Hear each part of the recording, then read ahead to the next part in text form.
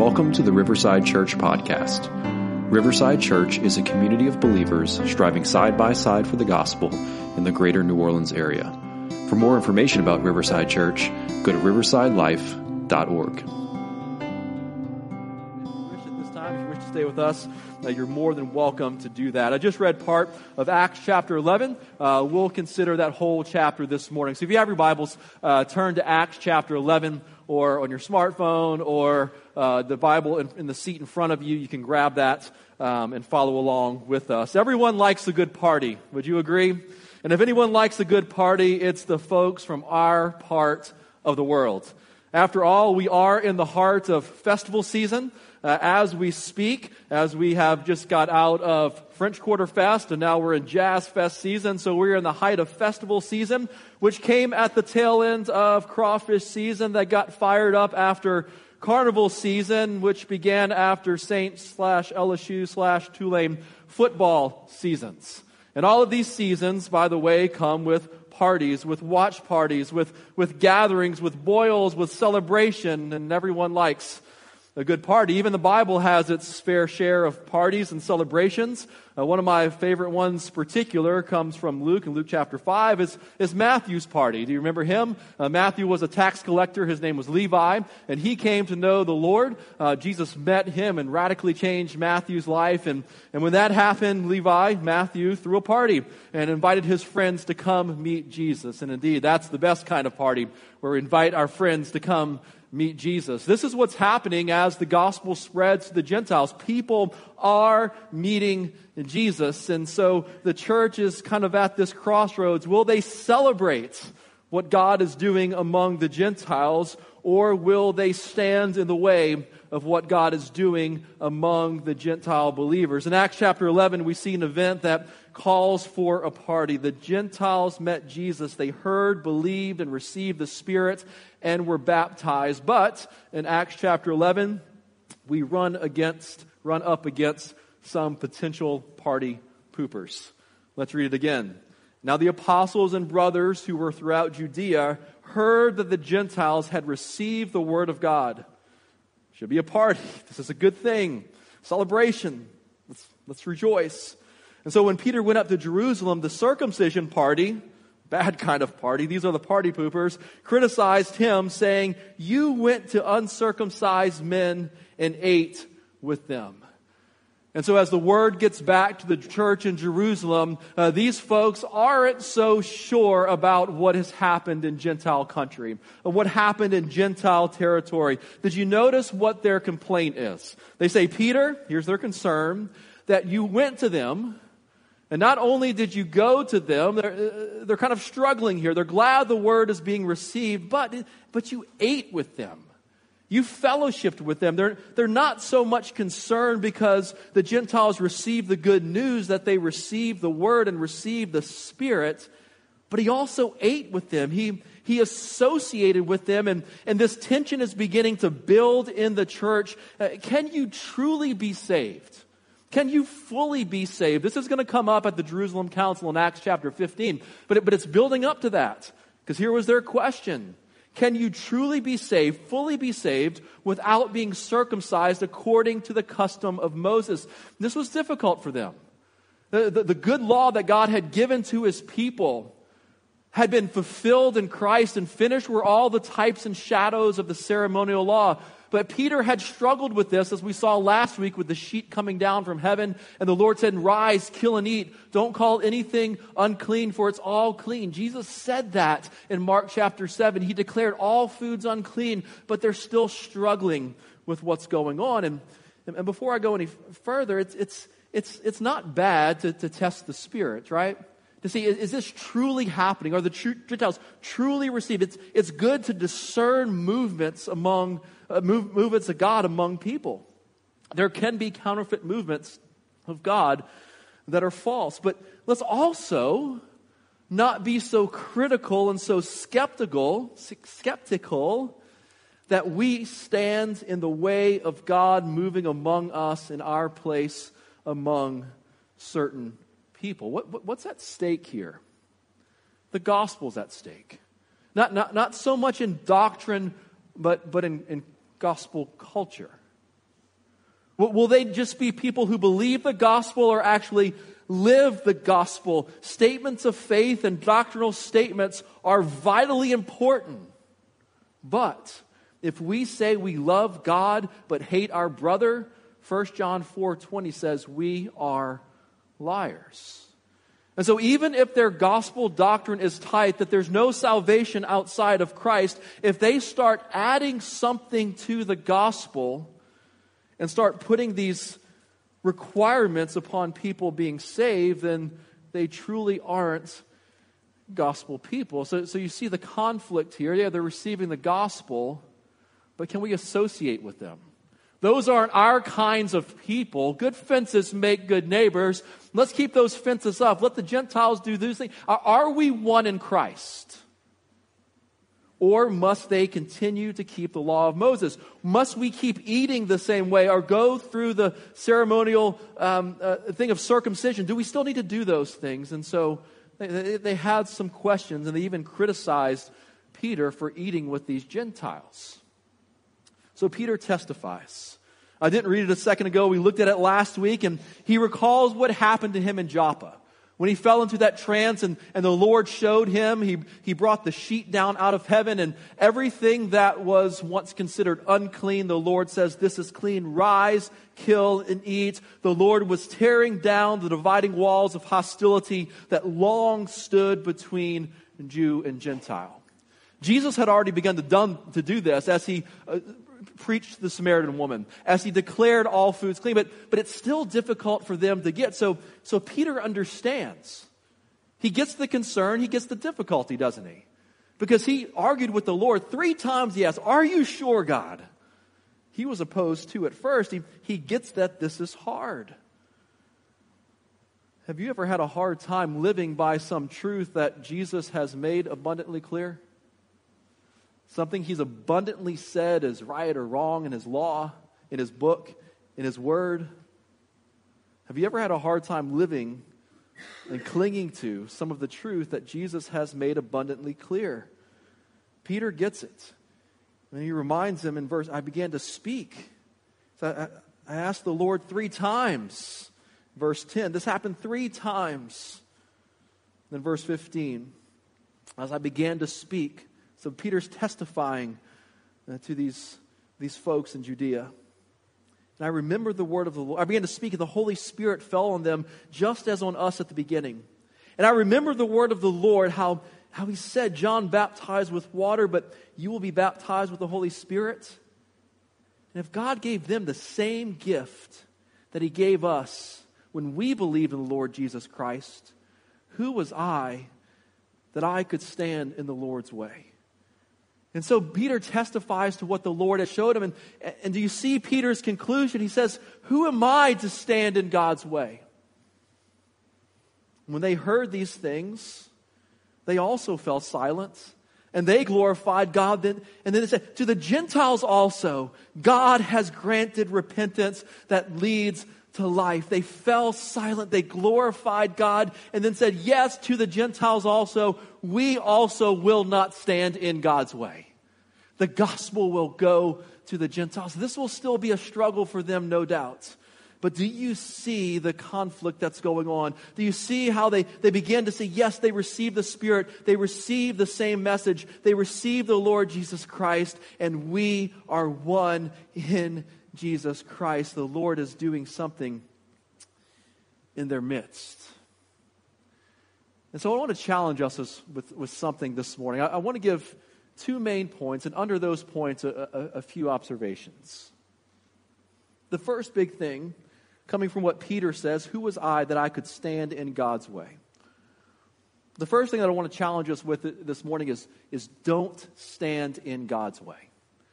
Don't be found opposing what God is doing. The disciples struggled with this early on. Do you remember this? Some people were casting out demons, and the Lord says, don't be opposed to them if they are not against you. So how do we live a life that's not standing in God's way? And the second thing that I want you to see this morning, we'll get to this later, is don't stand in your own way. So 2 main points this morning, if you're taking notes. And don't stand in God's way, and get out of your own way. So let's go ahead and take a look. Don't stand in God's way. The first thing that I want to challenge you this morning is, how do we not stand in God's way? The first thing, don't impose personal preferences upon how God is working. So we're thinking generally at first. And so they're struggling with the Lord's fulfilling all the types and shadows of the ceremonial law. So much so that they are now blowing up this cultural thing of circumcision and dietary eating and all of these things. They're blowing up preferences and these cultural things to necessity. People can be really good at that.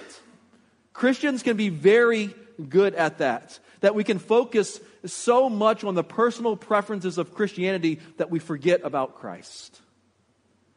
People can be really good at making God in their own image. For God to look like them, to feel like them, and generally agree with them. And this can be towards aesthetic things, just how things look, and personal preferences. It can be cultural things that we begin to blow up or minimize, and we can even see this in sinful things. Let me give you some examples. Here's what I'll say. So get out of God's way in the sense of, don't let personal preferences don't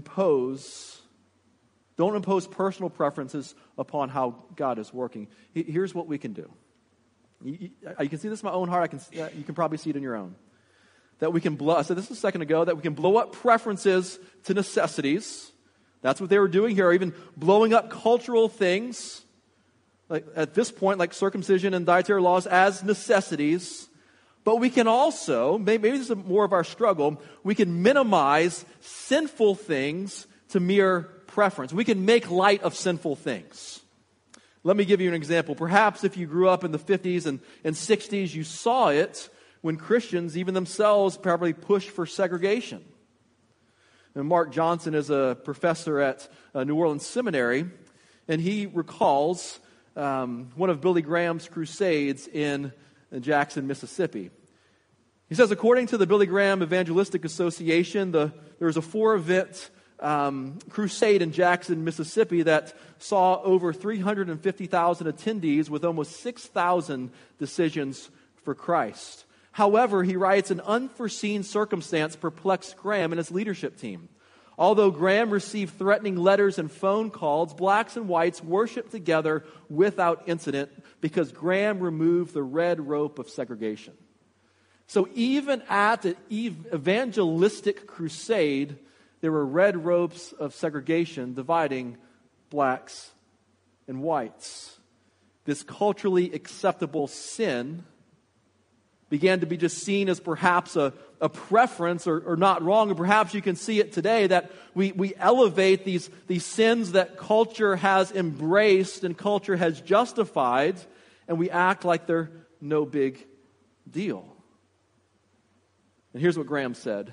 He said, the closer people of all races get to Christ and His cross, the closer they get to one another. We have to be careful not to impose our personal preferences or our cultural preferences or even our sinful desires upon how God is working. Number 2, don't stand in God's way. Don't be opposed to where God is working. For the people seeing the gospel move among the Gentiles, they would certainly be thinking, certainly not in Antioch. Let me tell you a little bit about Antioch. So don't be opposed to where God is working. Antioch was situated on the Orontes River about 300 miles north of Jerusalem and 20 miles east of the Mediterranean. During the first century, it was the 3rd largest city in the world behind Rome and Alexandria. It was the melting pot for at least 5 cultures, the Greek, Roman, Arab, Persian, and others. The Jews made up about 1/7 of the city's population and had legal sanction to follow their own laws in their own neighborhoods. Antioch was famous for its chariot racing and its deliberate pursuit of pleasure. Antioch was most famous for its worship of Daphne, whose temple stood 5 miles outside of town. Apollo's famous pursuit of Daphne there was reenacted night and day by the men of the city and by the priestesses who were in fact ritual prostitutes. Throughout the world, the phrase, the morals of Daphne, were a euphemism for depravity. And it was in this city where God was moving. Don't stand in the way of God. With your personal preferences, don't stand in the way of God of where He's moving in the city that He's moving in. And never say that God certainly could never move there. Don't we need to hear that in our city? With all this sensuality and immorality, it is here in Antioch that the disciples were first called Christians. And Antioch, we'll see later on, was the birthplace of foreign missions, Acts 13:2.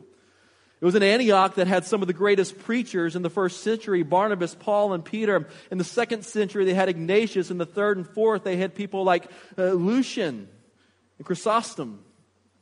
God's light can shine in the darkest pits of depravity. God's flowers can blossom in the most putrid bog. Don't stand in the way of where God is working. Don't be found opposing what God is doing through personal preferences. Don't stand in the way of God of where He's acting. And don't be found opposing, number 3, who God is working in. Not only should He not be working according to some of our mindsets in Antioch, but much less among the Gentiles. Those people who are so indoctrinated in that culture. Do you remember what James, the brother of Jesus, warns us against? Here's what he says. James chapter 2. He says, "My brothers, show no partiality as you hold the faith in our Lord Jesus Christ, the Lord of glory. For if a man wearing," he wasn't talking about Jew and Gentile here, but we still make these divisions today and oppose who God is working in. Might not be in word, but certainly in deed. You're not going to eat with them, Peter. You're not going to eat with them, Riverside. For if a man wearing a gold ring and fine clothes comes into your assembly, and a poor man in shabby clothing comes in, and if you pay attention to the one who wears the fine clothing and say, "You sit here in a good place," while you say to the poor man, "You stand over there," or "Sit down at my feet," have you then not made distinctions among yourselves and become judges with evil thoughts? Listen, my beloved brothers. Has not God chosen those who are poor in the world to be rich in faith and heirs of the kingdom, which He has promised to those who love Him? But you have dishonored the poor man.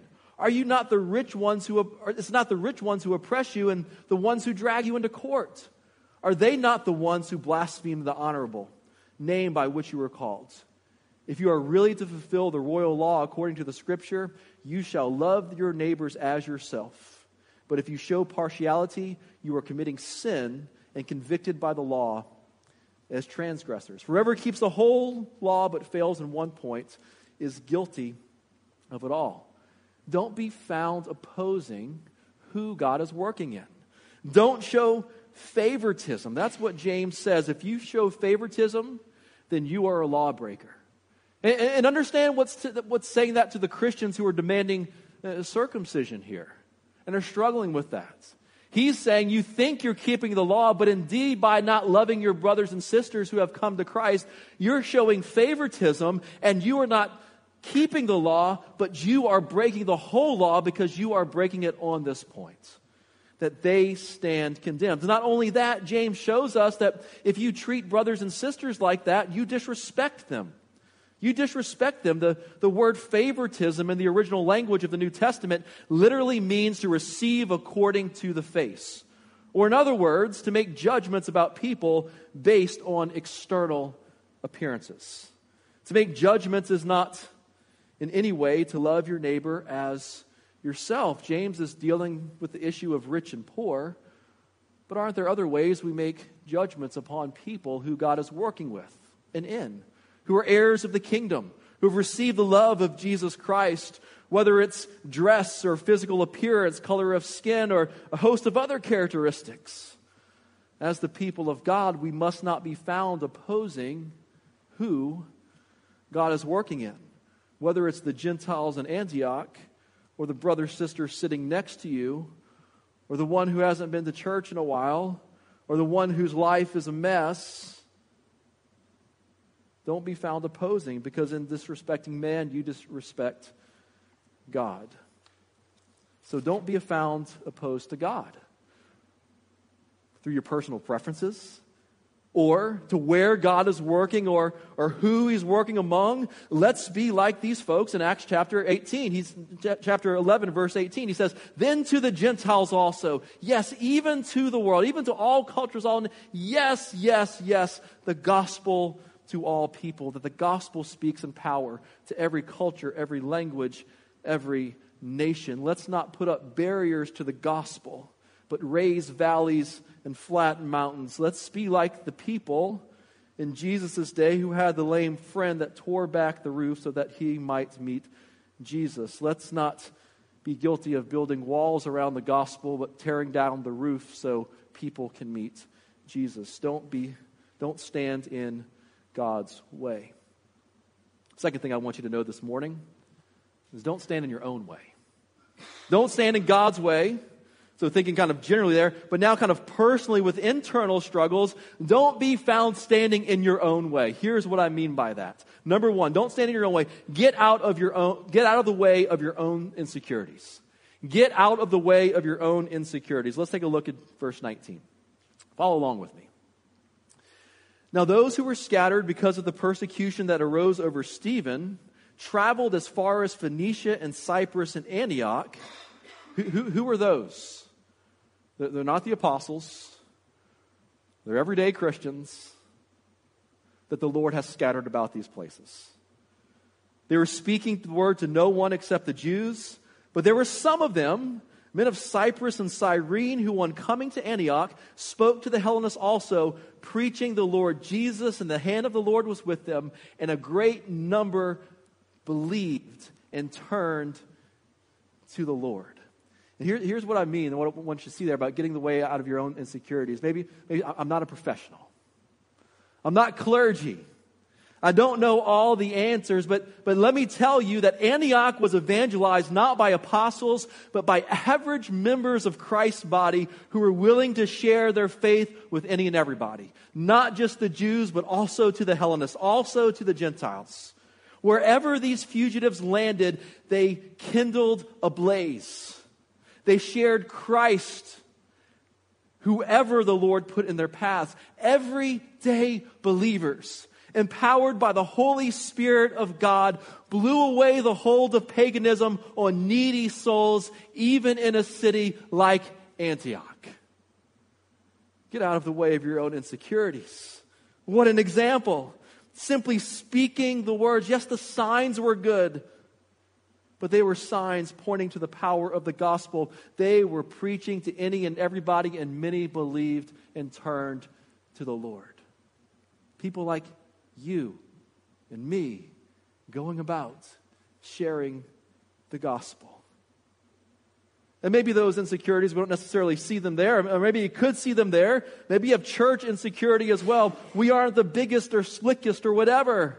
We're not the church in Jerusalem that have the apostles and all those wonderful resources. Neither did they. Get out of the way of your own insecurities. Don't stand in your own way. Get out of your own way, your own insecurities, and get out of the way of your own pride. Listen to what happens next. Verse 22. The report of this came to the ears of the church in Jerusalem, and they sent Barnabas to Antioch. And when he came, he saw the grace of God and was glad, and he exhorted them to all remain faithful to the Lord with steadfast purpose. For he was a good man, full of the Holy Spirit and of faith, and a great many people were added to the Lord. So Barnabas went to Tarsus to look for Saul, and he found him, and he brought him to Antioch. And for a whole year they met with the church and taught a great many people. And in Antioch the disciples were first called Christians. So get out of the way of your own pride. Notice what they do. The church in Jerusalem sees what's going on. Let's send Barnabas down to figure this out. Barnabas shines as one of the most mature, reliable, and lovable leaders of the early church. It began in Acts chapter 4, where he gave everything he had to the poor. Barnabas was raised on the island of Cyprus. He was a Hellenistic Jew. He had personal friends among those whom he was evangelizing. But Barnabas was a proven encourager, a reconciler, the one who brought Saul and the Jerusalem church together. He was a cheerful, big-hearted, loving person. He was the perfect choice. And then we see Barnabas, he's sent to Antioch to check it out. Send this man down. So he goes to check it out, and Barnabas saw, what did he see? He witnessed the grace of God. If anyone can see it, so the people in Jerusalem, I think, are setting aside their pride. Sit down Barnabas to see, because we know he'll give an honest evaluation of what's going on. And Barnabas saw the grace of God. He saw evidence of the grace of God. And Barnabas was glad, and he exhorted them, remain faithful to the Lord with steadfast purpose. He saw the grace. He was glad. He encouraged them. He exhorted them. These Christians in Antioch, he saw grace, he rejoiced and tenderly encouraged God's people because he was a good man full of the Holy Spirit. And then Barnabas lays aside his own pride, doesn't he? I know just the man that will preach the gospel here boldly and have great impact on this city. And it's not me. Barnabas was okay with saying that it's not me. I know a man named Saul. I'm going to go get him. I'm going to bring him down to Antioch. And we'll stay here for a while and continue to preach the gospel so that this church is strengthened. Barnabas is a man who can humbly defer to others for the sake of the kingdom. Today, many guys want to be the chief, the top dog, but as we talk about on Sunday nights, we need to learn to work with others in sharing Christ and to put the needs of the church first before our own pride. And so they set aside their pride. Not only did these folks set aside their pride, we saw earlier that they got out of the way of their own insecurities. The last thing I want to point out to you is we need to get out of the way of our own hurts. This chapter starts with the church in Judea criticizing that Peter's eating with these folks. These people could have been greatly hurt about what's going on. Do you know what? They doubted what's going on here. They didn't really think the word of God was moving among us. That darn Jerusalem church. Who do they think they are? Has the church ever hurt you before? Now in these days, prophets came, verse 27, came down from Jerusalem. Let's see how this chapter ends. And one of them named Agabus stood up and foretold by the Spirit that there would be a great famine over all the world. This took place in the days of Claudius. So the disciples determined, every one according to his own ability, not because they had to, but because they were able to and they were glad to, how much can we give to send relief to the brothers living in Judea? And so they did so, sending it to the elders in the hands of Barnabas and Saul.